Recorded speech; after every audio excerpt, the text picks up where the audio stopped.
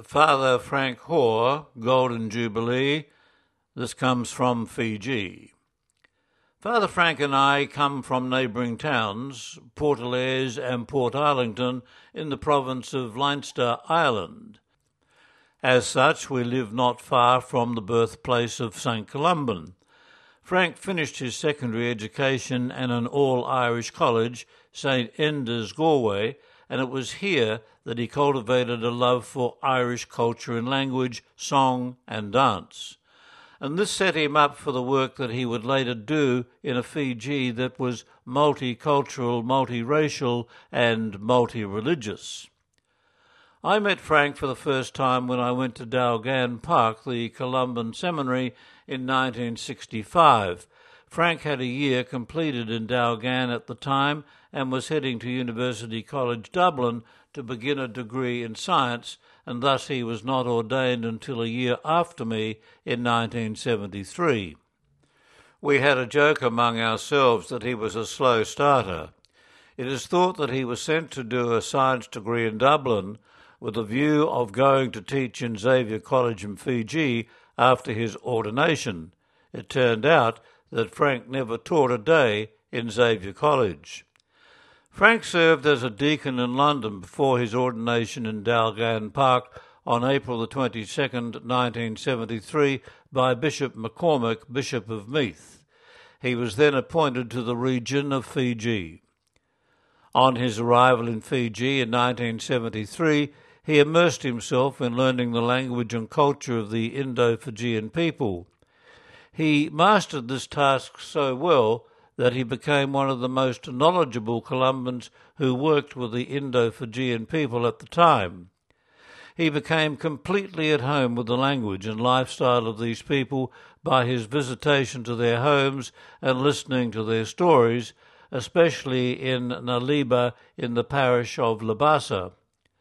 A Columban promotion film entitled Walking to Naliba documented his efforts at evangelization and was viewed with amazement by thousands of people in the countries where Columbans work.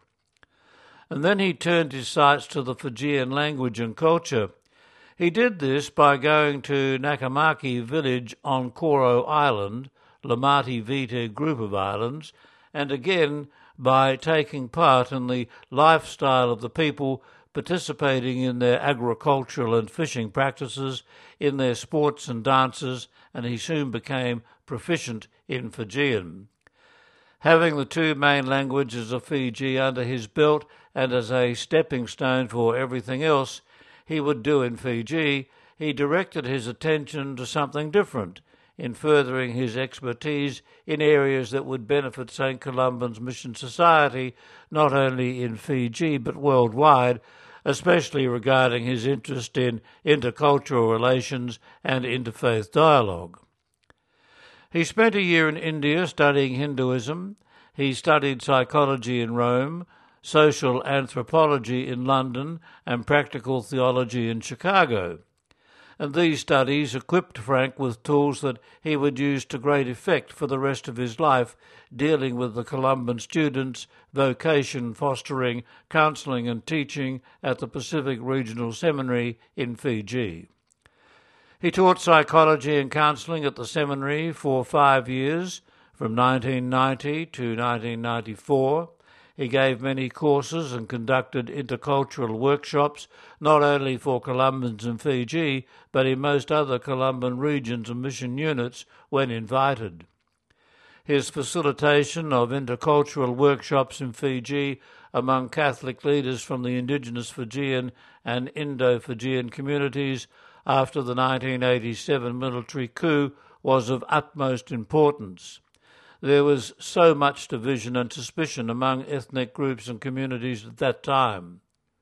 These workshops have proved invaluable with lasting and healing results for the participants. In my mind, this was one of Frank's major contributions for a hurting people of Fiji and for the Archdiocese of Suva. In the year 2000, at the Columban General Assembly held in Sydney, Frank was elected a member of the Columban General Council. He served on the council from 2000 to 2006 and lived at the then Columban headquarters in Dublin during these years. Presently, Frank is in charge of the Columban Formation House in Suva. He directs psychological testing for students who would like to join our formation program, as well as doing the same for other congregations. He has been involved with accompanying Columban students during their 2-year first missionary assignments in Fiji. He is still very much a pastoral man, helping in the parishes of Bar and Labasa. He is involved with the students of Corpus Christi Teachers College, Suva, as well as the Catholic students on the many campuses of the Fiji National University.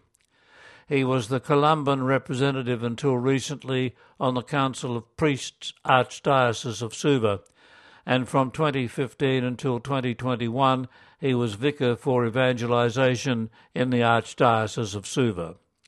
A prolific writer, Frank continues to write very simple but most interesting missionary stories of his past and present experiences with people he has met and still meets on his journey through life. And these stories have been published in the Far East and recently on the Columban Facebook page. In 2017, he wrote a history of Columban mission in Fiji, especially for the benefit of the younger Columbans from the Pacific who have joined us since 1986. This he did by going to Melbourne for 6 months to finish his research and write the book entitled The Turning Wheel, Columban Missionaries in Fiji, 1952 to 2017. Yes, Father Frank is a person of many talents and a very committed Columban missionary, a Columban whose wisdom and foresight I called on many times during my time as director and later Columban leader in Fiji. Thank you, Father Frank Hoare, ad multos annos. Came from Father John McAvoy, who lives and works in Fiji.